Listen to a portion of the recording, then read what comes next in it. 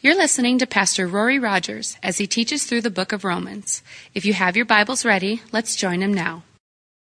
Today is 9/11, 10th anniversary of the terrorist attacks, both in New York and in Washington. And so let's go ahead and pray, too, for just all the families that are just really grieving and really hurting today, that the Lord would just manifest himself in their lives. Lord, we do come and we do remember what happened 10 years ago, and just a big thing for this country, Lord. And yet, Lord, you're sovereign. And Lord, you're still good. You're still in control. You're still right. You are still loving. And Lord, we know that you have used this for your name and for your glory. Lord, you're able to use what the enemy has planned for evil. And Lord, you're able to turn it for the good, and we know you're still working that out.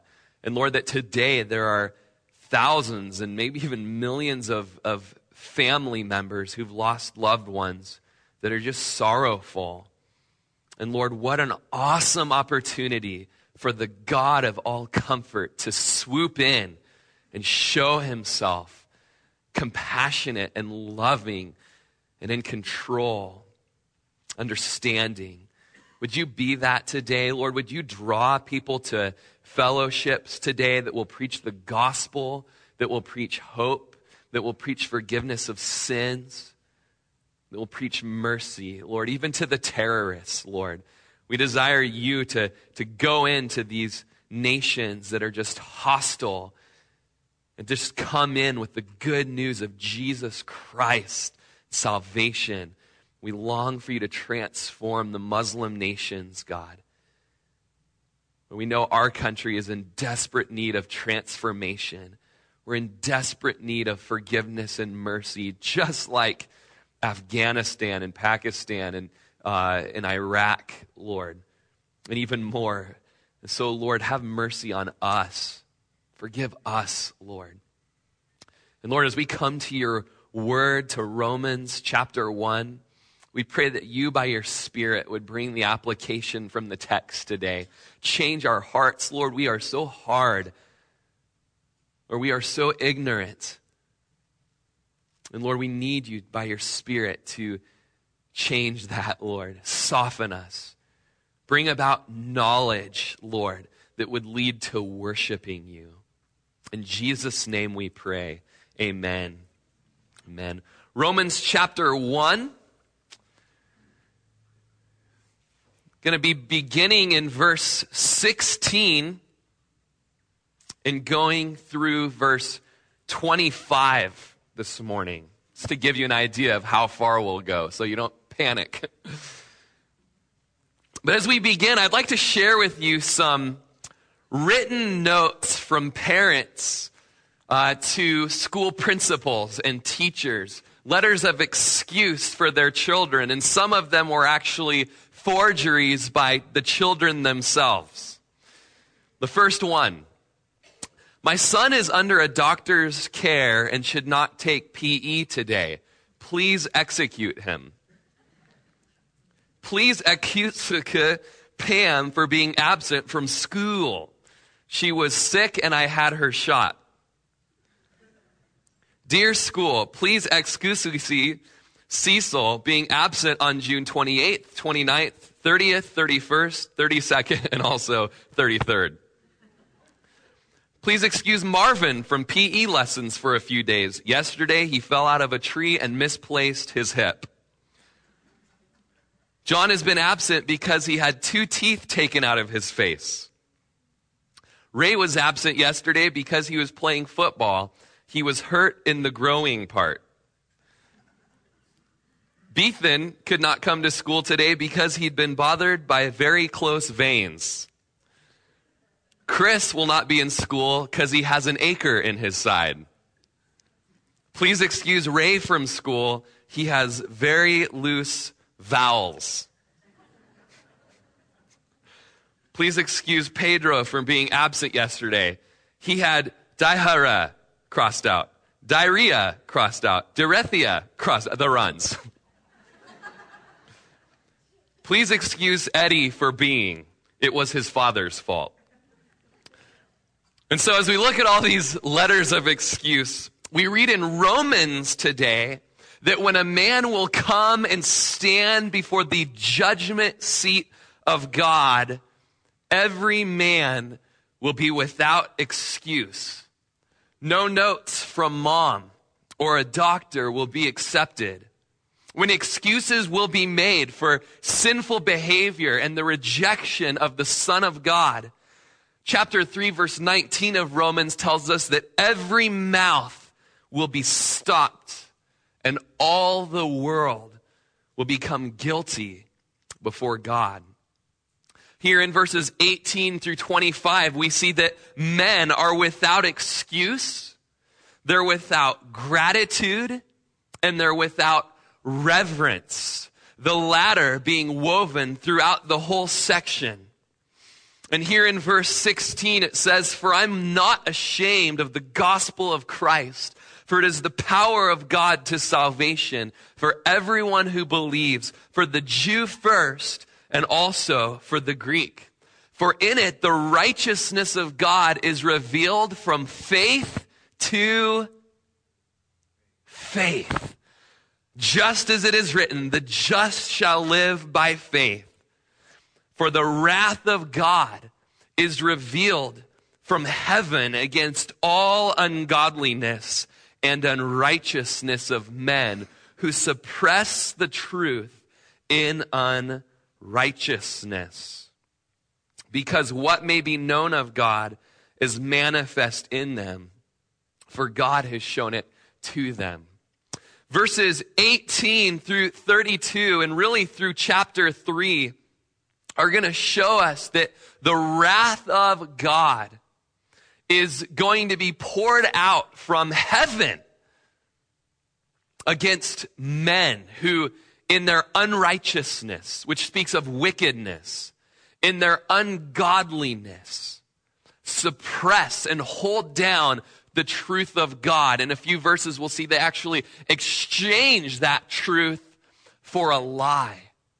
And because of that, presently the wrath of God is being revealed. But in the future, we're going to see the torrential wrath of God be poured out on a Christ-rejecting world. Just as if a dam were to bust open and the waters from the reservoir were to shoot down the canyon, God's wrath is being built up as we speak. And he's long suffering, not willing that any will perish. But there will be one day when the fullness of the Gentiles will come in, when the last Gentile will be saved. And only God knows when that is. And when that happens, he'll call his children to himself. And then he'll open up the torrential downpour of his wrath upon Christ-rejecting earth. In verse 18, we see that wrath is coming. And why is it coming? Verse 19 tells us, because. And this is where we get into our first section of the sermon today. We're without excuse. When the wrath comes upon the world, they are without excuse. Why? Verse 19, because what may be known of God is manifest in them. What's to know about God is brought forth and shown within a person, within this world. For God, verse 19 continues, has revealed it to them. God has shown you today about himself. He's shown you what you need to know about him. And verse 18 tells us at the end that you are actually suppressing what you know about him. In your heart, you know that God is the creator. In your heart. In your heart, you know that he is just. And you know that he is holy.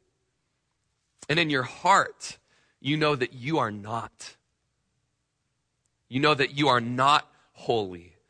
You are not right. Rather, you are unright, unrighteous. Verse 20 tells us, for since the beginning or the creation of the world, go back to the beginning, his invisible attributes are clearly seen, being understood by the things which are made. That's you.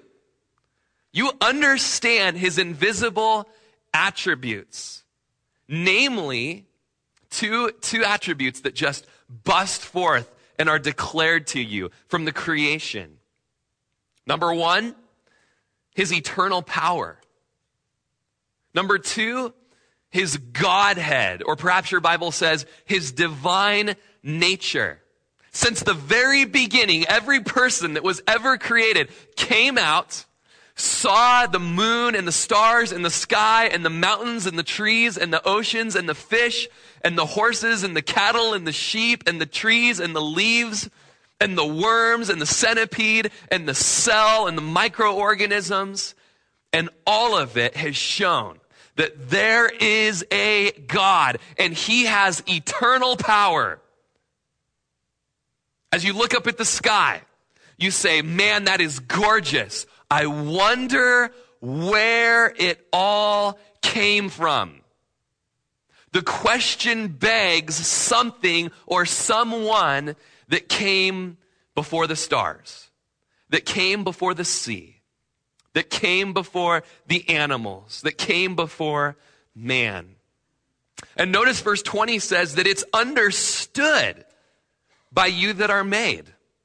Actually, by the things that are made.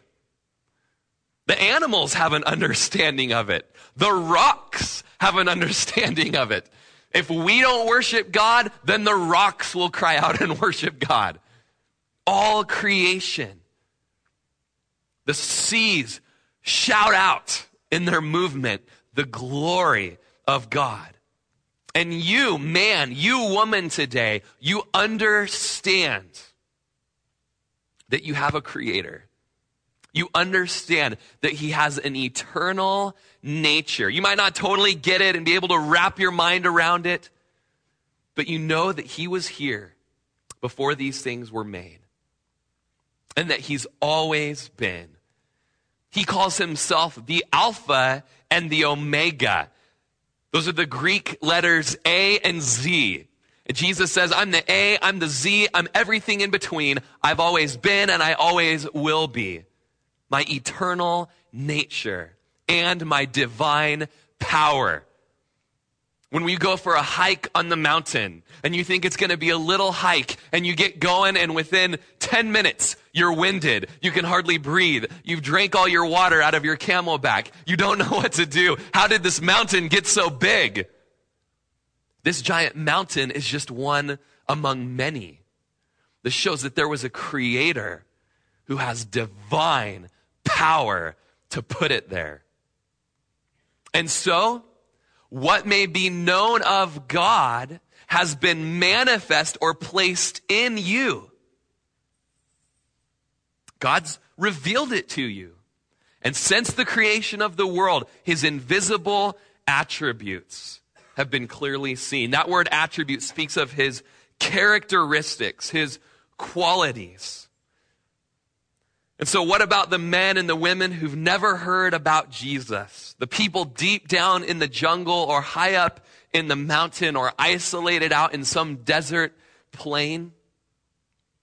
Even they, in their heart, have observed creation and seen that there is one with eternal nature and divine power. God has written his law on our hearts. We're going to get to that later on in Romans, within the next chapter. He's written his law on our hearts so that we would have conscience. That's the inward witness of the Holy Spirit in our lives. And not only do we have an inward witness of conscience and of the Holy Spirit speaking to that conscience on a daily basis, but creation is the outward witness. That when we look at these things created, it speaks to man that God exists.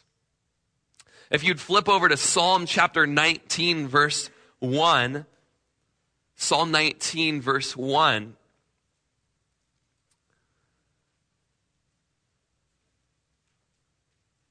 we read that the heavens declare the glory of God. Those of you that have read Psalm 19, every time you go outside and look up at the stars at night, but during the day, look up at the sun and you look up at the clouds, doesn't that psalm come to your mind that the heavens declare the glory of God and the firmament shows his handiwork? Verse 1 of Psalm 19 tells us that creation declares the glory of God, glorifies God. Creation itself actually worships God. Verse 2 says, day unto day utters speech. So when the sun is out and the clouds are visible, it all points to God. And night unto night reveals knowledge. When, we live in a pretty unpolluted area, and so the nights here in Prineville give us big sky Prineville. And when we look up at the stars and their glimmering shininess, they declare knowledge of God to man, Psalms tells us. There's abundant testimony from creation of who God is. Verse 3 tells us that there is no speech nor language where these stars and sun in the heavens' voice is not heard. There's universal testimony because everybody everywhere can look up at the sky and say, man, what a creator. Doesn't matter what language, doesn't matter what volume you speak it, doesn't matter what distance barrier might be there. It's understood by all. Verse 4 tells us that their line has gone through all the earth and their words to the end of the earth. And so what about the Aborigine? What about the Hindu? What about the Muslim? What about the African? What about the Ukrainian? What about the guy that lives in Mitchell? The heavens declare the knowledge of God. Think about the vastness of space. And I might recommend to you a video series, a concert tour by Chris Tomlin and his friend Louis Giglio. And the whole thing is just how God is indescribable, uncontainable, as the song goes. He put the stars in the sky and he knows them by name. All powerful, that's God.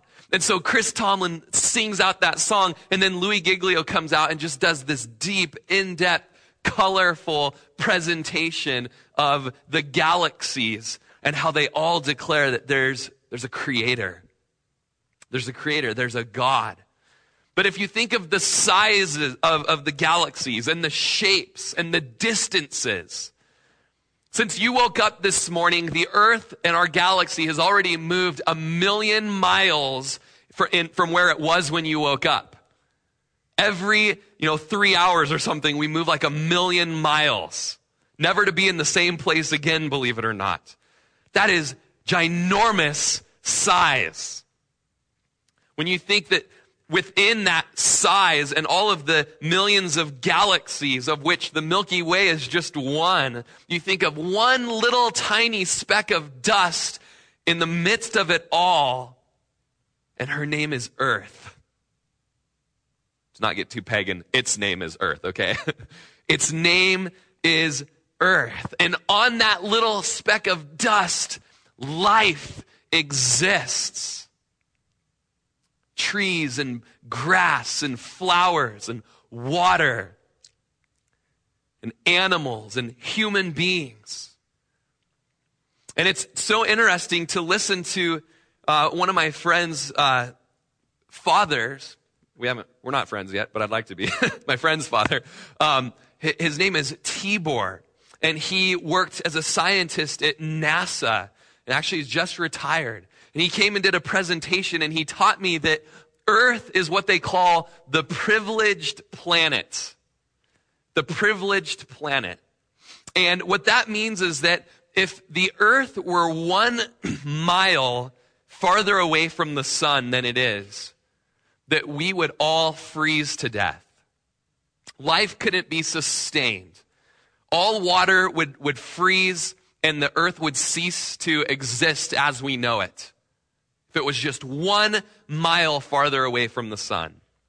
If it were 1 mile closer to the sun, we would all burn up. We would fry. All water would be evaporated and gone, and all vegetation would dry up, and we would become a parched desert planet with no life on it. But we're not 1 mile farther away from the sun. And we're not 1 mile closer to the sun. We are the privileged planet, placed just in the right place by a designer who loves us and created us and formed us from the dust of the earth and breathed life into us, that we could know him, and that we could glorify him and reflect his majesty. As you look at Earth's position as the privileged planet, it declares the handiwork of God. Take a look at our cells and the little factories that are within them. Factories that make more cells. Factories that create energy. You look at the body's function. You look at photosynthesis. You look at the awareness that we have within us of right and wrong. Albert Einstein was not a Christian believer, and yet he looked at the wonders of the universe and he knew that there must be a God. When asked by an interviewer if he was an atheist, he replied, no. And he explained the answer in this way. I'm not an atheist. The problem involved is too vast for our limited minds. We are in the position of a little child entering a huge library filled with books. It does not know how. It does not understand. The child knows someone must have written those books. It does not know how. It does not understand the languages in which they're written. The child dimly suspects a mysterious order in the arrangement of the books, but doesn't know what it is. That is, it seems to me, is the attitude of even the most intelligent human being toward God. We see the universe marvelously arranged and obeying certain laws, but only dimly understood by those laws. And so just as I said, we have an inward witness to us of a creator, and that would be our conscience, the knowledge of right and wrong, the Holy Spirit speaking to that conscience, convicting us of our need for a redeemer. We also have an outward witness, and that's creation and the splendor of the creation pointing towards that creator. But I want to share 3 C's with you to kind of sum that up. First of all, God gave us the testimony of creation to show us that he exists and what he's like. Secondly, God gave us the testimony of conscience to show us that we're sinners in need of a Savior. And thirdly, and just as important, the third C, there's the testimony of Christ. The testimony of Christ that we need in order to believe in God's Son and to be saved. Like the Westminster Confession puts it, our natural understanding of the works of creation and providence so clearly show God's goodness, wisdom, and power that human beings have no excuse for not believing in him. However, these means alone cannot provide the knowledge of God and his will, which is necessary for salvation. Enter in God's sovereignty of his redemptive plan for the human race. Enter in his plan to get the knowledge of the Christ, the knowledge of a Redeemer out into the world, that by his grace, he would use man as missionaries to go out into the world and to show men, yes, there is the Creator, that you know. But you have fallen because of sin, so short of the Creator's glory. And so, what may be known of God is manifest in man. God's shown it to them. Since the creation of the world, his invisible attributes have been clearly seen, being understood by those that are made, even his divine nature and eternal power, so that we are without excuse. The word excuse in the Greek is anapologetos. And let me tell you this, God will not apologize to you on the day you get to heaven. Oh, I'm so sorry. I didn't give you a chance to understand that you were created and that Creator has creator rights over you. And I made you as a pure, holy being, but because of sin, you slapped me in the face and went and did your own thing. It's my fault. I'm sorry. Oh, and by the way, I also didn't tell you about my redemptive plan and my redemptive purposes. I'm sorry about that too. There will be no apologies on that day. And there will be no excuses on that day when you stand before your Creator. They are without excuse. Verse 21, because although they knew God, they did not glorify him as God, nor were thankful, but became futile in their thoughts, and their foolish hearts were darkened. We see that although we knew God, they knew God, we see that there was unthankfulness, even though there was a knowledge of a Creator. As Spurgeon says, will you kindly notice that according to my text, knowledge is of no use if it does not lead to holy practice. They knew God. It was no good to them to know God, for they glorified him not as God. So, my theological friend over there who knows so much that he can split hairs over doctrine, it does not matter what you think or what you know unless it leads you to glorify God and to be thankful. Nay, your knowledge may be a millstone about your neck and sink you down in woe eternal unless your knowledge is turned to holy practice. Two things must follow after knowing God. Number one, glorifying God. Number two, a thankful heart. And how many of us and how many of our friends and our brothers and sisters have a knowledge of God, raised in a Christian home perhaps, raised in a Christian nation, have a knowledge of God, but there's no worship to him, and there's no thanksgiving towards him. Proverbs chapter 9 verse 10 says that the knowledge of the Holy One is understanding. May we not be puffed up in our knowledge, but may we understand who God is and his attributes, what he requires of us, that we would do justly, that we would love mercy, that we would walk humbly with our God. They knew God, but they didn't glorify God as God. This brings us to the second part, that there's no glory, or they're without glory. And this is kind of weaved in three different verses here throughout the section. And so we're going to hop past it to the third, that there's without thanksgiving. They're without gratitude.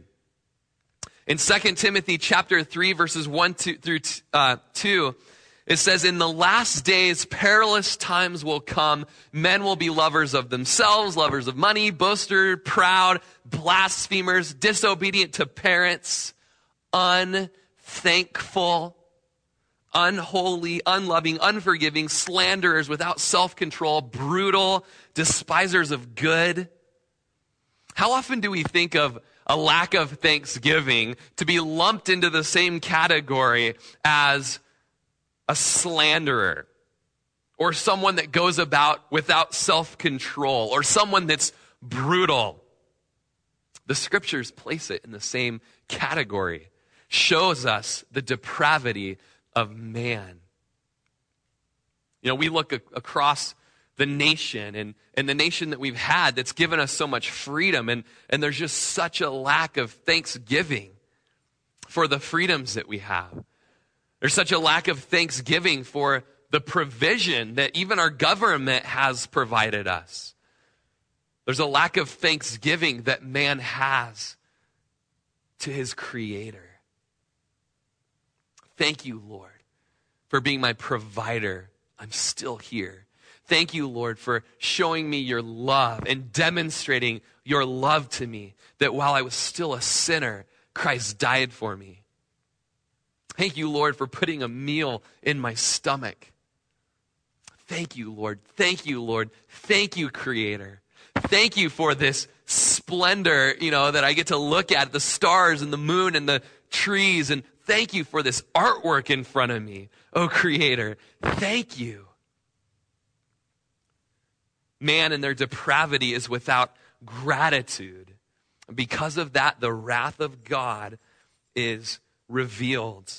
Rather than having an unthankful heart, of course, scriptures tell us, Hebrews 13:15, that we're to continually offer the fruit of our lips to the Lord. That is giving thanks to God continually. Or 2 Corinthians chapter 4:15 tells us that grace, having spread to the many, causes thanksgiving to abound to God. There should be an abounding, an abundance of thanksgiving to our Creator.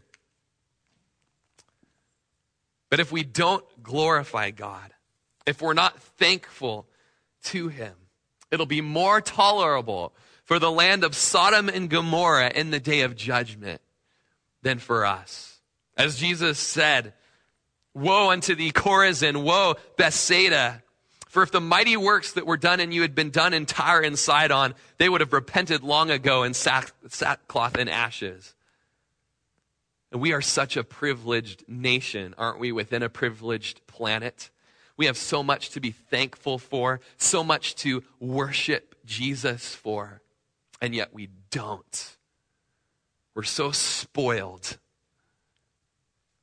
We're so spoiled. We're so ungrateful. We see that they didn't glorify Him as God, nor that were they thankful, but they became futile in their thoughts, and their foolish hearts were darkened. Just this depravity goes on and deeper, that in their thoughts there was futility or vain imaginations, as the King James tells us. Vain imaginations.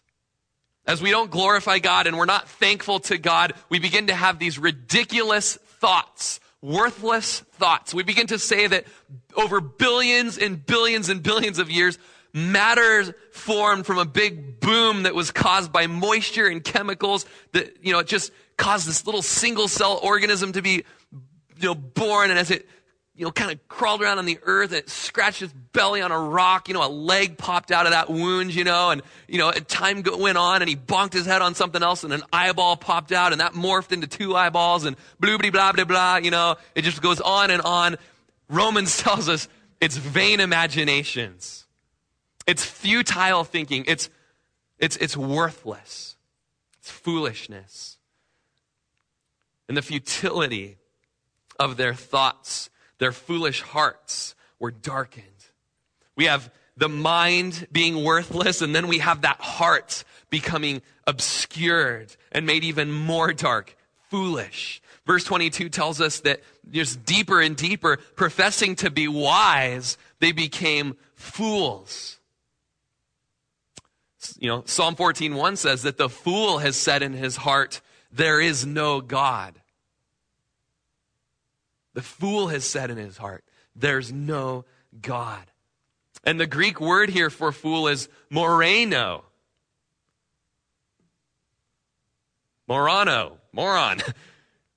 As man tries to be wise while they're rejecting God, not giving him glory, not being thankful to him, they literally become morons. And we have men over us in our universities, in our governments. They're smart-looking men with master's degrees and doctorates. They're scientists in lab coats. And they say, we are intelligent. We are wise. But the scriptures call them fools. The fool says in his heart, there is no God. Or the literal interpretation, the fool says in his heart, no God. No God. I resist you. I won't glorify you as the creator. I won't thank you as my faithful provider. No God. And this all leads to just this thread that's throughout these verses 18 through 25, that there is a lack of reverence. They are without reverence. They won't glorify the Lord. As verse 23 says, they changed the glory of the incorruptible God into an image made like corruptible man and birds and four-footed animals and creeping things. Verse 21, along with verse 23 and verse 25, which we'll get to, give us really the key to it all. That God is not being glorified as he ought. Jump back to verse 18. For the wrath of God is revealed from heaven against the unrighteousness and ungodliness of men who suppress the truth in unrighteousness. They don't give the glory due to their Creator. And the wrath of God is revealed upon them. Or should I say, upon you. Are you giving the glory that belongs to God to something else? The word glorify here means to render or to esteem as glorious, to honor and to magnify. Is that a mark of your life? Every minute of your life, is every cell that you are glorifying, honoring, and magnifying God? Because any cell that is not is given over to idolatry. Romans chapter 3, we'll get there when we get there, tells us that we all are under sin, whether you're a Jew or a Gentile. And it goes on to say in 3:23 that all have sinned and fallen short of the glory of God. What's the definition of sin? It's falling short of the glory of God. Sin has to do first and foremost with God, not people. Let me explain. Sin hurts people. We know that. Sin destroys people, marriages and homes. Businesses are destroyed. Societies are destroyed. War is a result of sin. But that's not all the main problem about sin. The main problem with sin is that it is a revolver in the face of God's glory. And every one of us has pointed that revolver in his face. What is sin? It's a defamation of God, a blaspheming of God, a trampling, a belittling, and a dishonoring of God. It's the glory of God not honored, as John Piper said. It's the holiness of God not reverenced, the greatness of God not admired, the power of God not praised, the truth of God not sought, the wisdom of God not esteemed, the beauty of God not treasured, the goodness of God not loved, the faithfulness of God not trusted, the commandments of God not obeyed, the justice of God not respected, the wrath of God not feared, the grace of God not cherished, the presence of God not prized, the person of God not loved. And that is sin. The hurt that sin does to people is nothing at all compared to the hurt it is towards God. Why is it that people can become so emotionally and morally indignant and enraged over terrorism like 9/11 and poverty and exploitation and prejudice and injustice of man against man, and feel almost no indignation or remorse that God is belittled by sin and that his attributes aren't loved and cherished and that he is not worshiped? All of this to the extent that we all deserve to die right now. It's because we have such a little value of God. We've placed man above God. We've placed our country above God. We've placed our possessions above God. And even in our proper wrath that we feel we have against the terrorists on 9/11 or our enemies or whoever it might be, those injustices against men, as children are molested and women are raped, bank accounts are robbed. What we think is proper indignation, we actually end up sinning and committing idolatry because we elevate man above God and possessions above God and countries over God. And we get more bent out of shape about what man did to man than what man did to God when they don't worship and glorify him as God. We can fall into being so much more angry that 3,500 abortions are paid for every year by our tax dollars, or I got ripped off at the store, or this law is unjust, or these people aren't getting, the hurricane aid that they really should be getting by our government, or the medical care that probably they're due. And we don't even care that within our own homes, we despise God, we belittle God, we ignore God, both the poor and the rich. Nobody cares about that. Nobody cares that man has crapped in the face of their Creator. Nobody cares. And I myself so often don't care.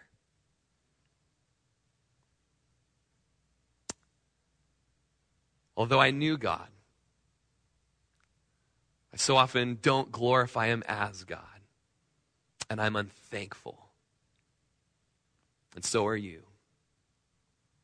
And man, may we come back today to true, pure, holy reverence to our Creator, full of thanksgiving, casting down excuses as we try to exalt ourselves before God. No, we cast down our excuses and we thank him and we glorify him and we make much of him. And in the book of Romans, Paul is on a mission to restore the glory of God. Next week in Romans, we're going to read the rest of chapter 1, and we're going to see all of these heinous sins that most of us are guilty of, the majority of them. But the biggest of them all, the crux of it all, is that we've exchanged the glory of the incorruptible God for an image made like corruptible man, or birds, or four-footed animals, or creeping things. And that's our condition. And that's why the wrath of God is revealed, verse 18, from heaven against all unrighteousness and ungodliness of men who suppress the truth.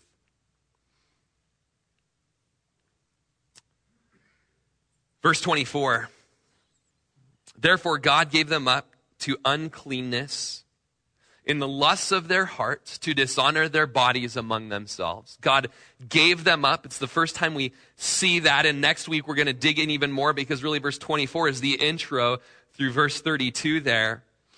God gives us up to uncleanness when we don't glorify him, when we don't thank him, when we're not worshiping him.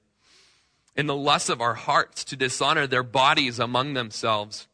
And then verse 25 again, who exchanged the truth of God for the lie and worshiped and served the creature rather than the creator, who is blessed forever. Amen. Do you see how at the heart and at the core of it all, our sin is a worship issue? Do you guys see that?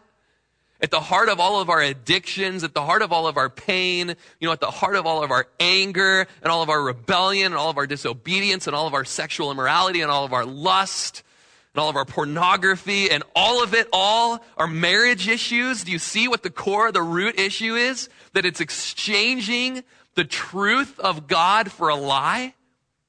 That it's exchanging the glory that belongs to God for glory of an image made like man, made like my wife, made like my kids, made like my horse or my beast or my car or my flat screen TV.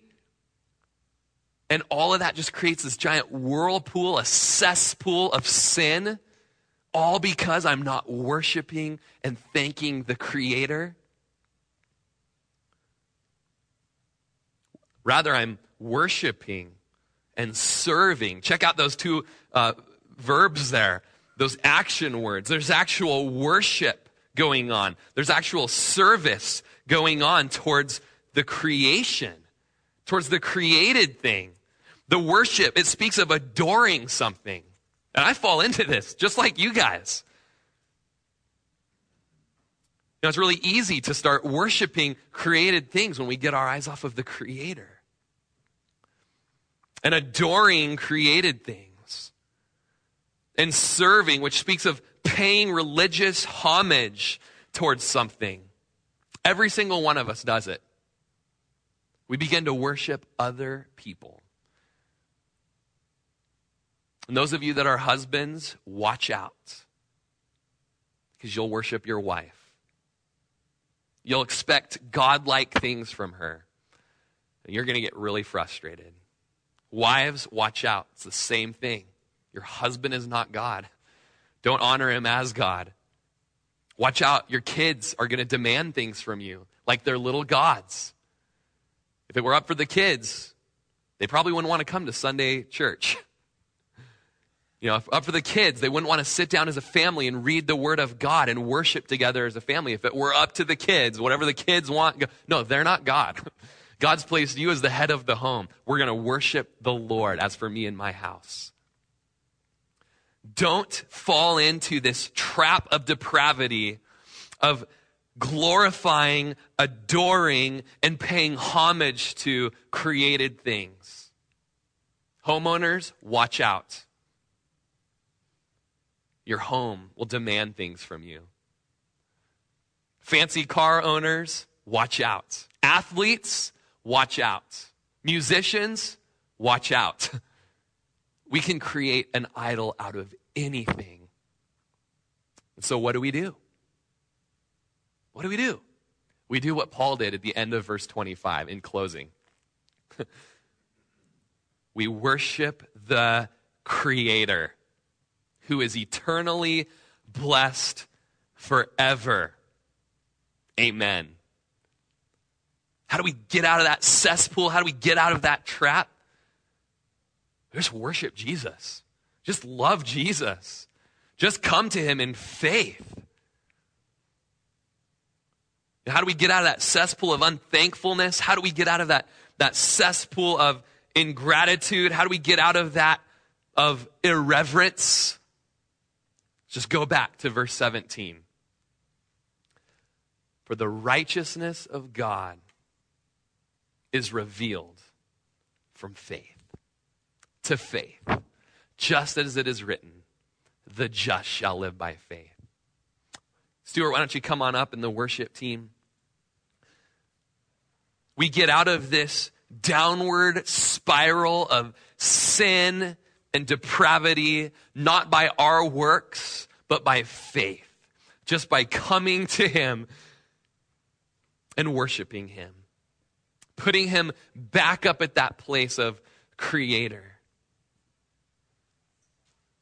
submitting to him, obeying the gospel, looking at his redemptive plan for his creation, that he would send his son into the world, not to condemn the world, but that through Jesus, the world might be saved. And today you can be saved. You can be saved from the wrath of God that's coming towards you. If today, by faith, you'll rest in Jesus. You'll receive what Jesus did on the cross when he laid down his life, when he shed his blood, his perfect life that never sinned. And if today you'll let the great exchange happen through faith, just believe like a little kid. Roy, I don't understand everything you're saying. Hey, just like a little kid, can you listen? Let an exchange happen. Let the perfection of Jesus be placed upon you right now. Can you do that? It's like a little kid. Okay, Rory, okay. Just right now where you're at. Lord Jesus, I rest in the perfection that you're putting on me right now. Not my perfection, your perfection. And Lord, the exchange is that I'm letting you take all of my sin, all of my rebellion. I'm letting you take all of my ingratitude. I'm letting you take my irreverence and my idolatry and my lust, my sexual sin, my adultery, my thievery, my covetousness, my wickedness, my filthy speech. Lord, I'm letting you take it all upon you on the cross right now. Thank you, Jesus. It should be me on that cross. But because of the great exchange, Lord, you laid down your life that I could be the perfect one. Thank you, Jesus. And Lord, today we come back. We refresh our minds and our hearts. We repent and we come back, Lord, and we worship the Creator who is eternally blessed, eternally adorable, eternally worshiped forever. Amen. Let's stand. Let's worship him. You've been listening to Pastor Rory Rogers, pastor of Calvary Chapel of Crook County, located in Prineville, Oregon. For more information on this ministry, or if you'd like to contribute, please feel free to write us at P.O. Box 378, Prineville, Oregon 97754, or check us out further at our website at www.calvarycrookcounty.com. We thank you so much for listening, and we pray that this ministry has blessed you.